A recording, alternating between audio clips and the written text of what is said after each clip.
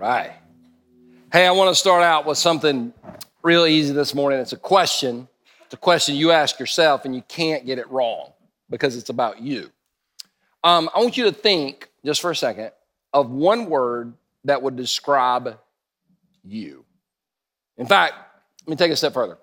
Think of a word, one word, that would describe how you feel. Everybody got it?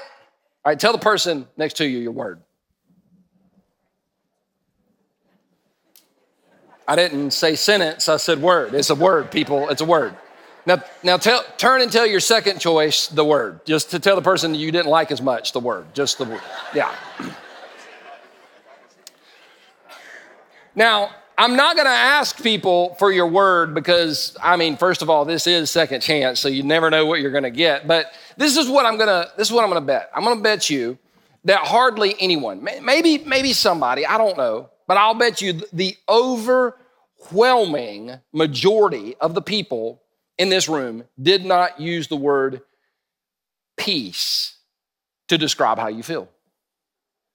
And if you did, you're probably high, but and that's fine. I'm glad you're at church. We're going to work on that, okay? But most people probably didn't use the word peace. Now we've experienced peace. We have times in our life where we have some peace. I've been told, does anybody hunt in the room? Any hunters? Raise your hand. I'm not going to make fun of you. I'm going to make a little fun of you.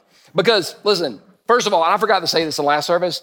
If you hunt with a deer camera, you're not legit. That's wrong. That's cheating. Give the deer a chance. In fact, you want to impress me? Put your gun aside, hop out of the tree, chase it down with a knife. That's a hunter right there.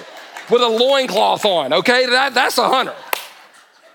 But I've been told, I don't know, but I've been told that it's peaceful to be in a tree stand and in the morning and the sun's coming up and you're there with your gun, gonna shoot Bambi, and it's peaceful. And I almost went, had me convinced one time. I was gonna go with him hunting. I had my camo and everything, had my gun, and he had this bottle of stuff. And I said, what is that?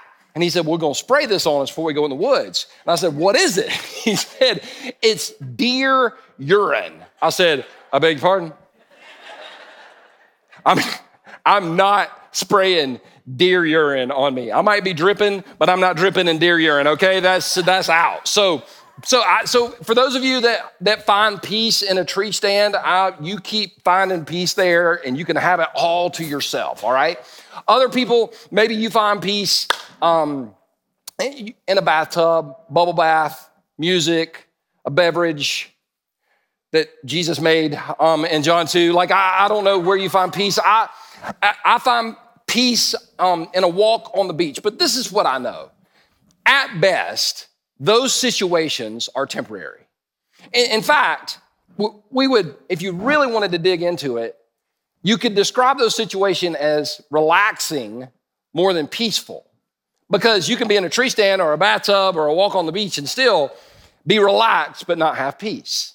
Now, I thought it was fair for me to define peace before we dive into it today. And the definition of peace is a state of mind that allows us to stand firm in any situation. No matter what's going on in the world, peace is a state of mind. So is worry, so is anxiety. But peace is a state of mind that allows us to stand firm in any situation. Now, let me give a confession before I move into the message today. I'm not at peace with this message, and this is why. I like to teach with using stories in the Bible. I like to take David and Goliath and go through the story and pull out things that you don't normally see.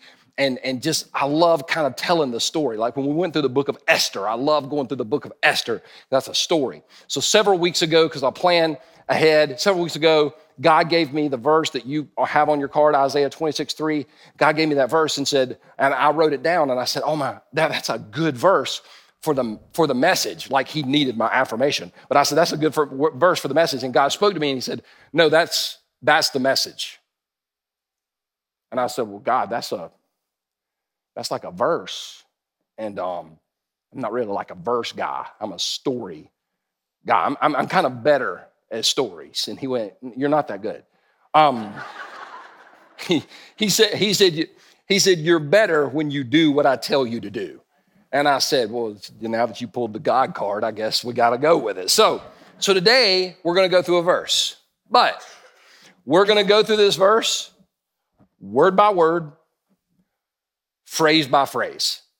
We're literally going to look at this verse because the verse that you have on the card is a promise from God.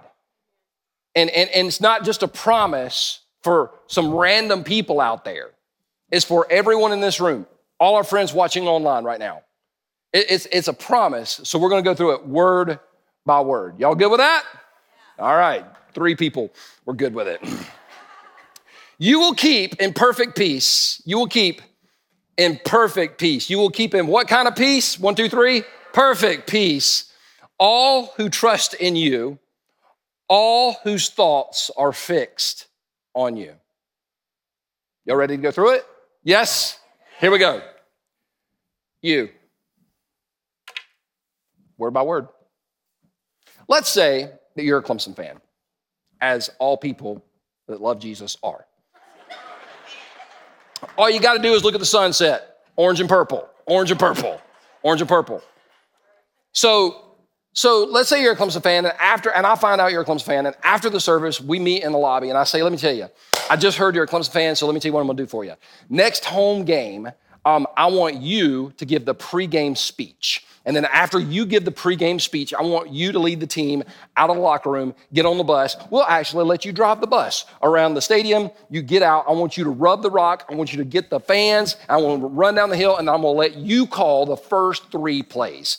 You would walk away from that conversation going, I think Pastor P moved from alcohol to drugs, and I think he's crazy. But you wouldn't walk away from that conversation thinking, oh my gosh, I'm getting this incredible opportunity. You would think I'm crazy because you recognize the fact that I'm the pastor of this church, but I'm not the coach of Clemson. I don't have the ability to pull that off. But let's say you left this service and you went to Target, and Dabo was in there buying some Gatorade, because, I guess he buys Gatorade, I don't know. And you said, oh my gosh, you're Coach Sweeney, and I'm a Clemson fan. And he said, you know what? I'm glad I ran into you. The next home game, I'm going to let you give the pregame speech, and I'm going to let you lead the team to the bus, and I'm going to let you rub the rock, I'm going to let you run down the hill, and I'm going to let you call the first 3 plays of the game. You would walk away from that conversation feeling equipped and empowered. You know why? Because you recognize that he has the ability to do what he promised that he said he would do. Peace begins when you and I recognize who God is. Without a recognition of God, we have no foundation for peace. But when we begin to recognize who God is and we begin to recognize what God can do, you and I can experience peace in our life. For example, if you're going through something in your life that makes you feel weak, God is stronger than our weakness. If you're going through something in your life that feels like it's completely over your head, well, things over our head are still under his feet because he's higher than anything that's going to come against us. Anything that's going to come against us, he's greater, he's higher, he's stronger than any weapon the enemy's going to form against us to try to take us down. Peace begins with a recognition of who God is. And God, because of who you are, that's what we can say, God, because of who you are, I can have peace. If that's all I know, that's the only foundation I need to have peace. You.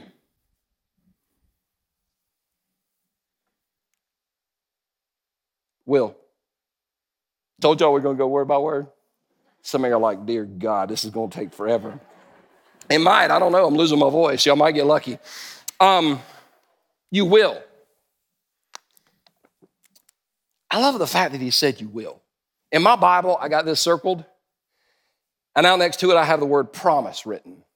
This is a promise from God. Now, for those of you that have relocated to the South from somewhere else in America, maybe you left communist California and you relocated here. We're glad to have you, but let me explain to you something about Southerners because you need to learn our language. First of all, you've noticed how nice we are. We ask you how you're doing, and we don't even know you. Now, we don't really care how you're doing. We just ask. We see you at Chick-fil-A, and we go, how you doing? And you're supposed to answer, how are you supposed to answer? Fine. Frustrated, insecure, negative, and evasive. That's what that means. So I'm fine. Hey, yeah, I'm fine. But if you ever ask us, this is the Southern, if you ever ask us, hey, you and your family should come over to our house for dinner sometime. Our typical answer sometimes is we'll go, you know what, we might. That means never. I'm never coming to your house. But we're too nice to say never. So we say, I might. And unfortunately, that's the way I felt, maybe some of us have felt about God's promises. We look at this and God says, I might keep. No, he doesn't say, I might. He said, I will. This is listen, peace is a promise from God. If you walk away with nothing else today, walk away with that. Peace is a promise from God. He said, you will keep. Now, this is going to be controversial, but stay with me because I'm right. Decorating for Christmas. I'm a purist. I believe that you shouldn't decorate for Christmas until the day after Thanksgiving. Thank you so much. There's some people that love the Lord in this room. Now, I'm okay with decorating in November because I went to the UK one time in November and everything was decorated for Christmas. And I'm stupid American. I'm like, hey, so what about Thanksgiving? Y'all don't celebrate Thanksgiving? And they just all looked at me like, I was like, oh yeah, y'all are still mad about that whole rebellion thing we pulled off. And then we whipped you again. So, anyway, so I'm okay maybe with some decorations in November. If that's you do you. But listen, some of y'all have lost your minds. You're decorating before Halloween. Stop it. Second Hesitations, chapter 4, verse 8, it says, thou shalt not decorate thy tree before. Anyway, so I just made that up. It's not a real verse. But the reason I bring that up is because for me, I've got some rules at Christmas. And they might not be your rules, but they're my rules. And here's one of my rules. If you give me a present, don't tell me to wait to open it until Christmas, because it ain't going to happen. Because anybody like this? As soon as I get it, it's mine. And I'm going to open it. Anybody with me on this? Both hands, praise God. All right, so some of y'all aren't like this, and this is why you are boring and have no friends, all right? Now, I want to confess something. If I get you something and then I see you and I give it to you, you got to open it right then. I'm like, open it. I'll go get you something else. Just open that. Just open that. So a few years ago, me and a buddy of mine, we were together, and we had a mutual friend that saw us, and he said, oh, y'all gonna be here for a few minutes? We said, yeah. He said, I've got your Christmas present. I'm gonna bring it to you. Now, I had the philosophy that is correct, that you open the present immediately. But my friend, he was like, oh no, me and my family, we take all the presents and we wait until Christmas. He said, so don't tell me what it is. I said, okay, deal. So I got the present, I got home, and I opened it up, and you know how on some Christmases people get you what they like? And you're thinking, when have I ever said I wanted this? But oh wow, it's a present. And let me teach you my word, remarkable. That means it's awful, but you can say remarkable and it's not a lie because it is worthy of a remark. So I got home and I opened up my present, and it was like this world famous frozen sausage. Now you've never heard me talk about sausage. I don't call up friends and go, hey, let's go grab a plate of sausage and it's okay. I'd rather have bacon. Amen. And that's right. So, but I guess, it was like world famous, and I didn't want to, so I put it in the freezer. But my friend didn't put the frozen sausage in the freezer, and he told me not to tell him.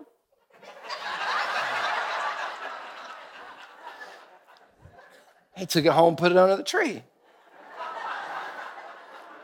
He said on about the 4th or 5th night, He looked at his wife, they watched the TV, and he was like, baby, you got gas?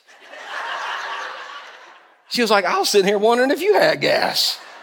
They said, something in this room has. They had a couple dogs, and they blamed it on the dogs. I don't know if you got a dog, but dogs do fart, and it is awful. They finally dug through the tree and found it wasn't frozen sausage anymore. It was hell in a plate. That's what it smelled like. It smelled like butt, is what they said. And he called me. He's like, why didn't you tell me? I'm like, you got that rule?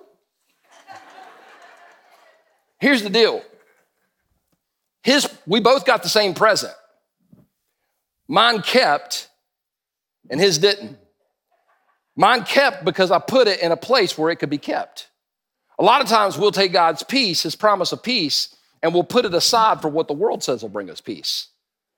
A lot of times we'll take what God says we can have and we'll trade it in for what the world says we can have, and the world can't give us anything that can satisfy us on the level of spiritual satisfaction of knowing that our hearts and our lives are right with Jesus Christ. God says, I want to give you peace that will keep. God said, I don't want you to have peace once a week. I want you to be kept in a constant state of peace. Now, I'm going to confess, I'm not there yet, but I'm closer than I've ever been. You will keep in perfect peace. Some of you are like, oh, thank God he did 3 words. If I would have done in, you would have faked a heart attack and got out of the room, all right? In perfect peace. Now, I like it because he didn't say, I will keep you in a kind of a maybe sort of semi-quasi state of peace. He said, I will keep you in perfect peace. This world has nothing that can promise that.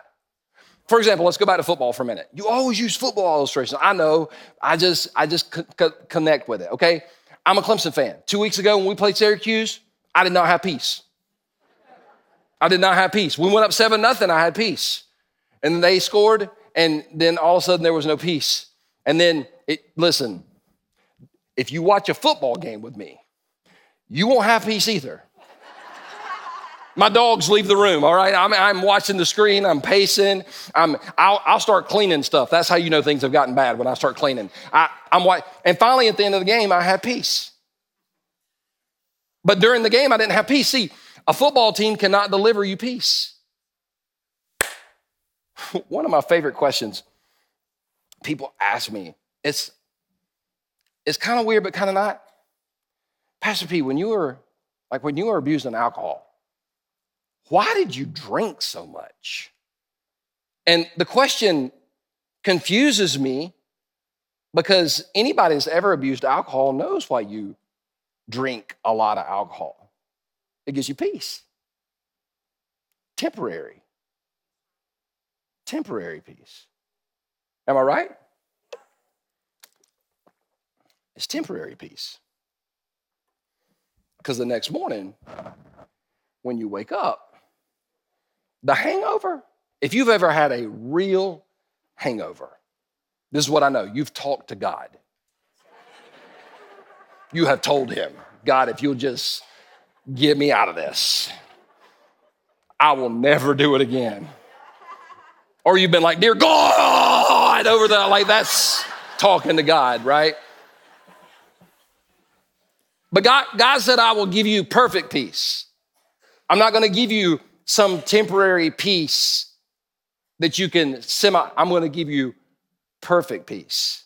Man, that's what I want. He said, you will keep in perfect peace all. Now, I don't do this a lot, but every once in a while I'll break down words in Hebrew and Greek. The Old Testament is written in Hebrew. Isaiah is written in Hebrew. And in Hebrew, this word all, it means all. That was for those of y'all that go, he's not real deep. That's about as deep as it gets. Now, this word, the reason it stuck out to me is because it kind of triggered some trauma in my life. Took me back to my skating rink days. Now, I'm 51. If you're around my age, I don't care where you grew up, the skating rink was a thing. You went to the skating rink. That's where I learned most of the songs that I know that are still stuck in my head. Y'all remember last week? Sweet. Okay, y'all were singing it all week, I know. So I got songs stuck in my head, and I love the skating rink until the DJ, and I don't know what his problem was, but he had a problem. Everybody be out there having fun, and he was like, okay, skaters, everybody off, and it's going to be backwards skate only. How many of y'all can backwards skate? How many? Okay, I hate you.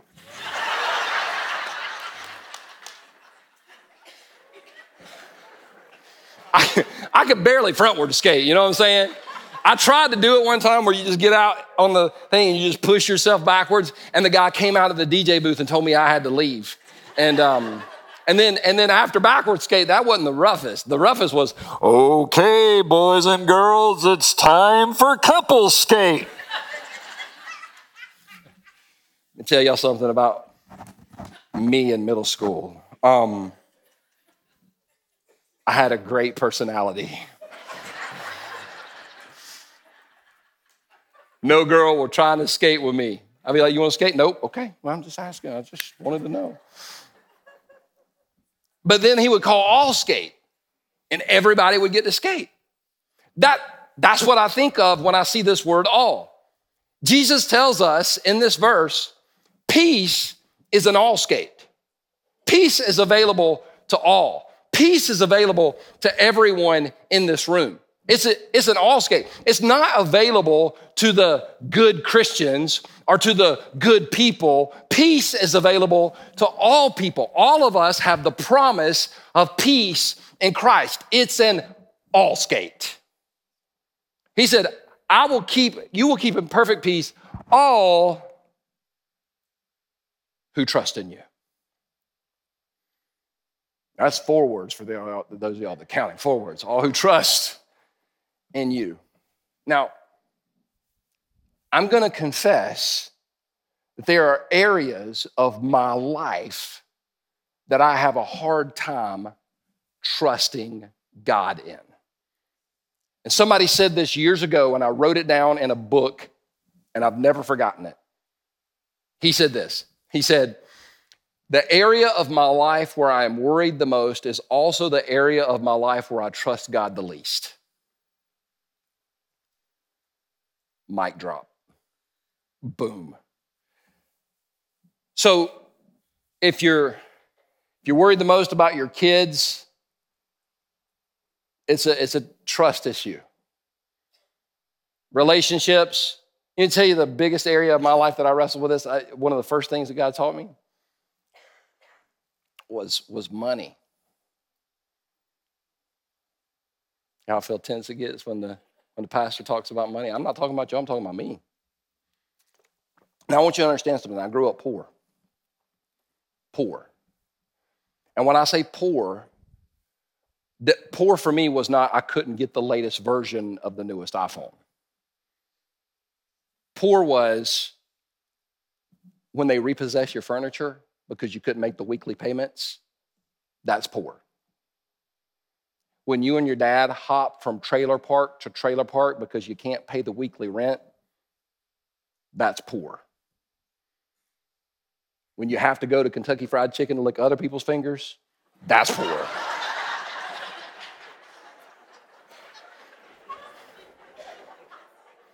If you think about it, it's a little weird, but it's okay. So I was poor. We were poor. So when I came to Christ in 1990, I didn't have anything. And then I remember I've been a Christian for about two or three weeks, and I sat in church, and the preacher preached on something called tithing. And it was like giving 10%. I was like, I don't think I like this too much. I don't like that. Tithing, I'm just going to. And isn't it funny how when God is working on you, it doesn't matter where you go, he won't let it go. But I fought him for 9 years. 9 years I fought him. And finally in 1999, I said, God, I give you everything. And he said to me, you got $50,000 worth of debt. Well, I mean, like why if you did, so I was just like, I give you everything. That's when I surrendered my finances. And the way I surrender my finances to God is from that day, God's gotten the first 10% of everything that comes into my life. Now, I want you to listen to me. I'm not a millionaire, despite what the internet says. I'm not even close. But since I put God first in my finances, I have never lacked for anything. He has been faithful. He has always taken care of me, and he will do the same for you. No matter if it's your finances, your friends, your future, I don't know what area of your life you worry the most in, but the area of life where you worry the most is the area where we trust God the least. And this is an invitation. This isn't a rebuke. This is an invitation where God's saying, hey, I know you struggle with that. Trust me. Trust me. All right, let's keep going. I'm having fun. All whose thoughts. Isn't it funny how your thought life works? Do me a favor. Don't think about a pink elephant. Don't think about a pink elephant. Don't think, see it, y'all did it. Some of y'all are like, I'm not gonna think about a pink, dang it, I gotcha. Isn't it funny you can't control what thoughts pop in your mind? Which, by the way, here's a theological point. This is absolutely for free. A bad thought is not a sin. Because the enemy can put a thought in your mind anytime. It's what you do with that bad thought, okay? Because when it comes to our thought life, we are ridiculously in charge. All whose thoughts are fixed on you. I got a confession. Y'all remember when COVID first hit? Y'all remember that? It was crazy, wasn't it? Because it snuck up on us. Because at first most of us had the same opinion. It's fine. We had bird flu, swine flu, H1N1. This is COVID, it's gonna be all right. And then they shut down the NCAA tournament. And then they shut down the NBA. And then they were everything was, I was like, dear God, I knew it was, then they shut down the Waffle House. And I'm like, the world has ended. Hey, listen, 2 rules. If they shut down the Waffle House or if Jim Cantore shows up, you're screwed. You just know it's bad. And so I had nothing to do, just like many of us. So I sat at home and I watched the news. Worst thing ever.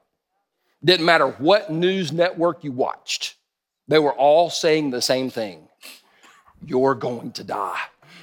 Remember how they had that death counter in the bottom right-hand corner? Everywhere. You couldn't even watch the Weather Channel without seeing how many people were dying. And I remember thinking, I'm gonna die. I'm gonna die of COVID. I'm gonna die alone of COVID. Nobody's gonna know. And I was so freaked out.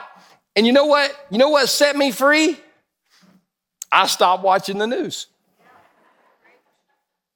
So, well, you won't be informed. Well, at the end, I don't care. Because what we pay attention to the most will consume our thoughts. And I went in 3 months from I'm gonna die to screw it. I did. But have you ever noticed people that watch the news all the time? You can tell who they are because they walk around paranoid.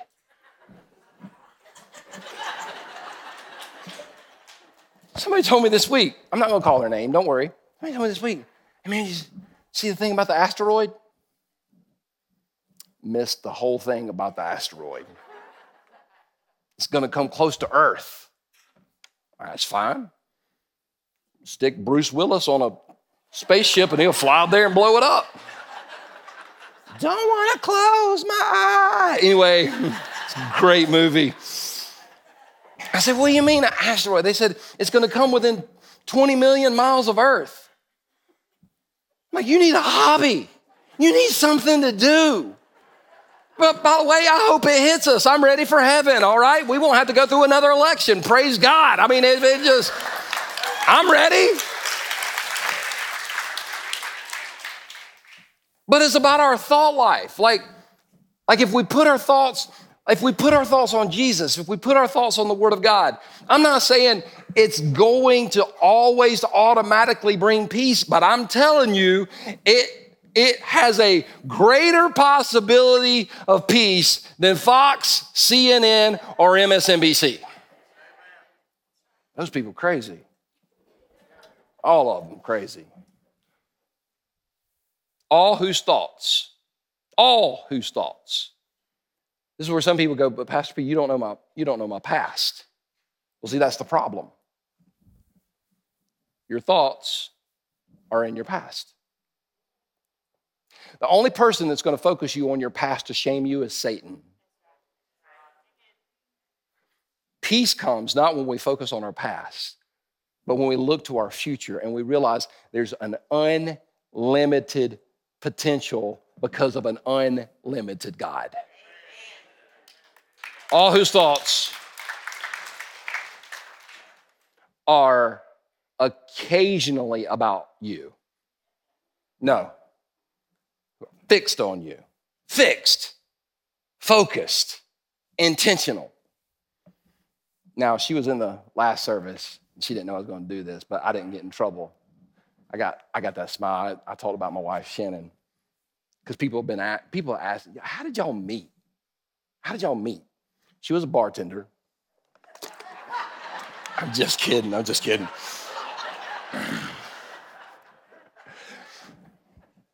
We have a mutual friend that wanted us to meet, but we didn't know that. And this is when we were back doing church at the liquor store, and the mutual friend introduced us, and I had no interest in dating her, didn't even really know her, and so the friend said, "This is Shannon," and I said, "Hi, Shannon, I'm Perry." She said, "Hi, I'm Shannon," and she turned around and ran. I'm not making this up.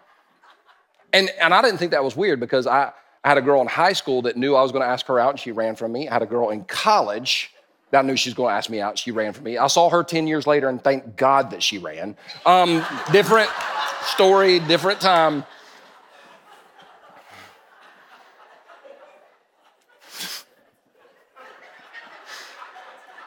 I didn't say that in the first service, but she ran. And so I didn't think anything about it. And then my friend, our mutual friend, said, "No, you need to talk to her." I said, "Well, you need to tell the girl to slow down." She said, "No, she's got an incredible testimony, incredible story, and you're a part of it." I said, "Well, okay." So I didn't see her for like a week or two. So I slid into her DMs on Instagram. I said, "Hey, how's your mom and them?" I said, "Our friend," and I called the friend by name and said, "You got a story and I should hear it." I said, "So I was wondering if it was like, could I get your number?" She gave me her number. A month later, not making this up, a month later, we had dinner on a Saturday night. I went and got some to-go food, brought it to my house. She came over. It was a Saturday night, 5:30. We sat at my kitchen table, and at 7:30, you can ask her, at 7:30, I went, "You got to go." She said, "What?" I said, "You got to leave." She said, "Why?" I said, "It's Saturday night. I got to get up and preach in the morning. I get up at 4:05 on Sunday mornings. I got to get up and go for a run. Got to do all my stuff. So you got to, by the way, amazing story. You got to go." She said, "All right." And she left. About a week later, we hung out again. We weren't dating, we hung out. That's a safe term. It was a great conversation. And this is when I knew I was in trouble. The next morning I woke up, and the first thing that ran through my mind is, I wonder what Shannon's doing. Oh, God. She was in my head. So that night, we were hanging out again. We were having a conversation. And I just decided to go for broke. You know what it's like, men? Just some of you're sitting with your spouse. You obviously know what it's like to go for broke. And she was saying something, and it was like a little, and I said, you know what? I don't even know what this is. I don't even know what we're doing. I said, "This is crazy." I said, "You're being flirtatious. I'm being flirtatious." I said, "I don't even know if you're even attracted to me." And she looked at me in the eyes, and she said, "I am very attracted to you." And I said,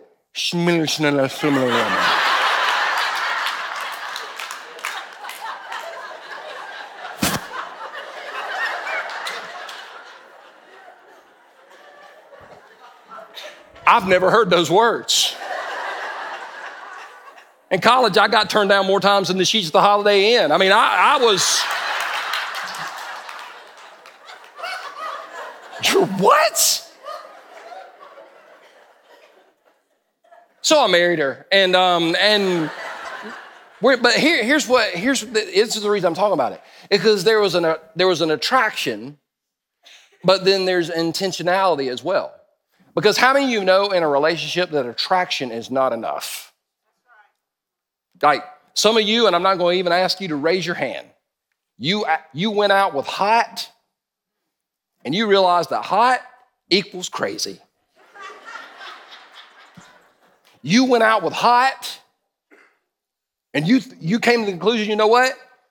He's hot, she's hot, so's hell.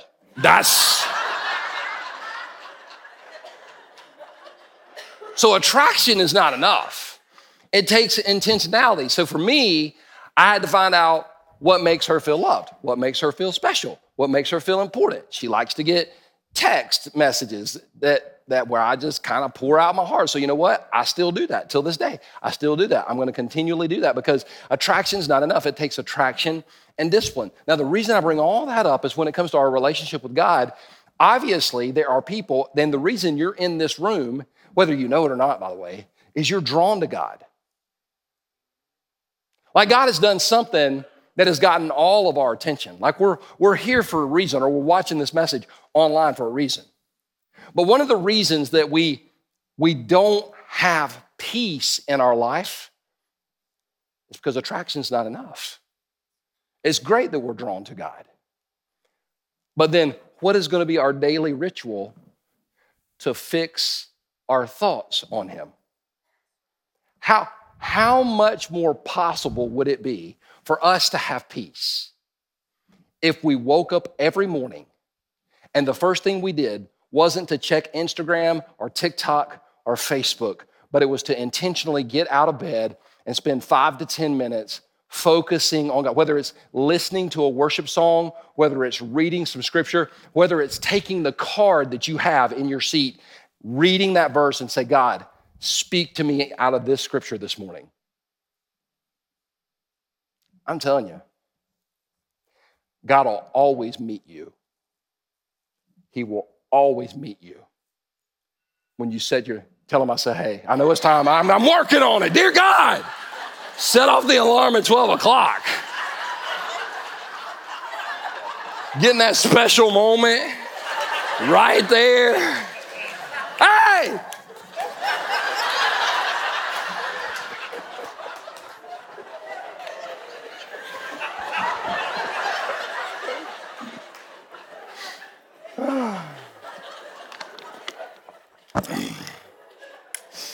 I'm gonna try to bring it back. Usually that happens at 5 o'clock. 5 o'clock, the wheels come off, but this is special.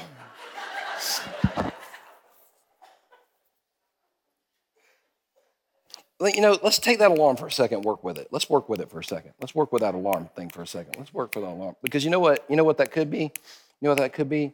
That could have been just an alarm going off in the service, but that could have been an alarm going off for somebody in this room saying he's talking to you.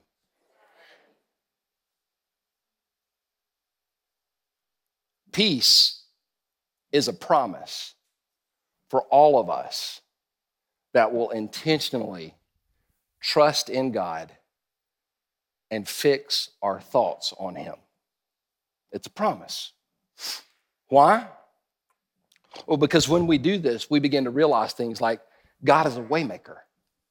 And there are people in this room that you could testify that God is a waymaker, because there was a time period in your life, as you look back over your life, that you needed God to make a way, and God made a way, and you're here today because he made a way. You shouldn't be here. You should be in the hospital. You should be in a rehab clinic. You should be dead, but you're here today because God showed up and he made a way when it seemed like there was no way. Somebody's here that's got that testimony. Somebody's here that has that you can stand and say, yes, God is a waymaker and he's a miracle worker.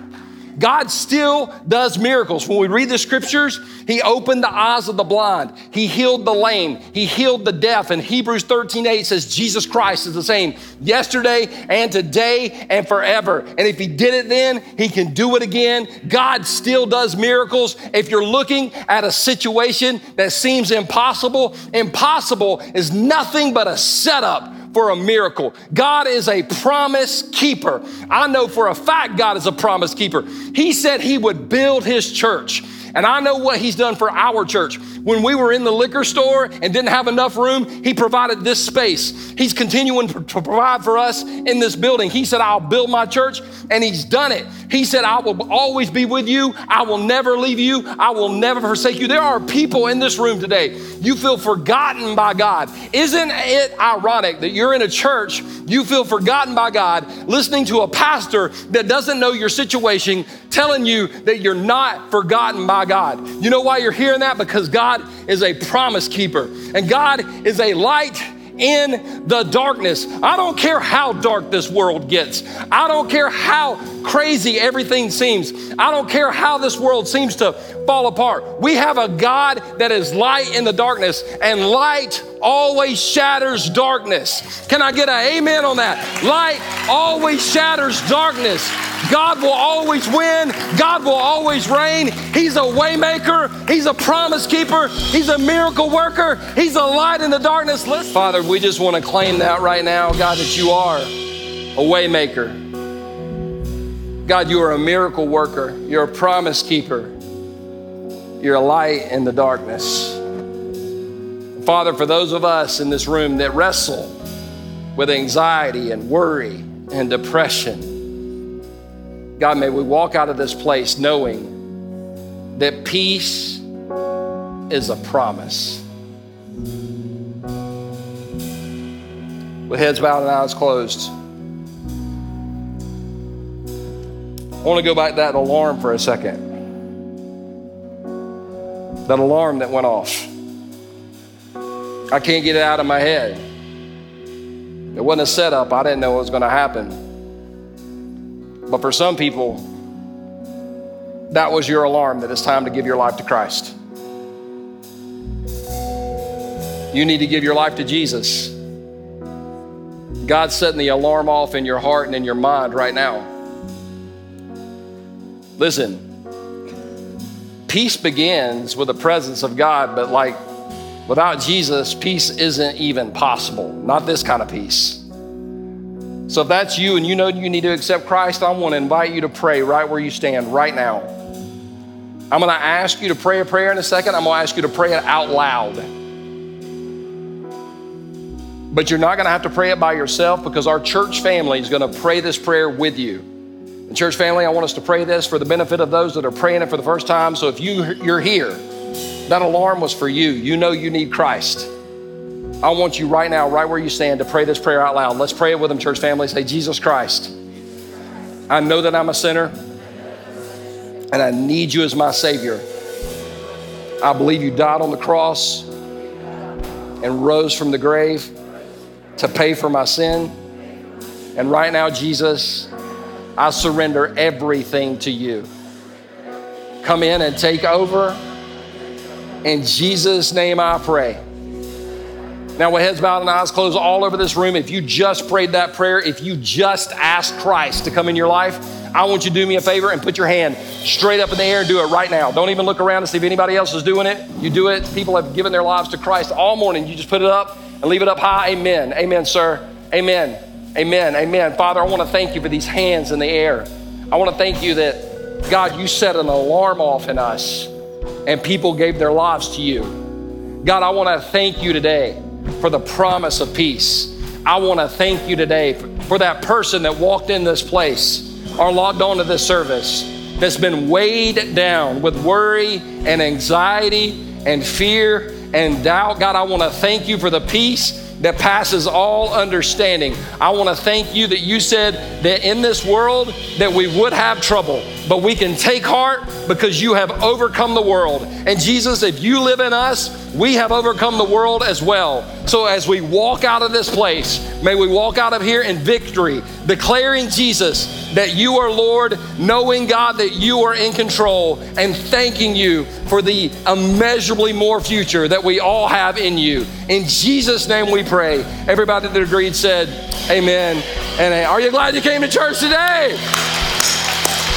Hey, I can't wait to see y'all back here next Sunday. Y'all have a great week.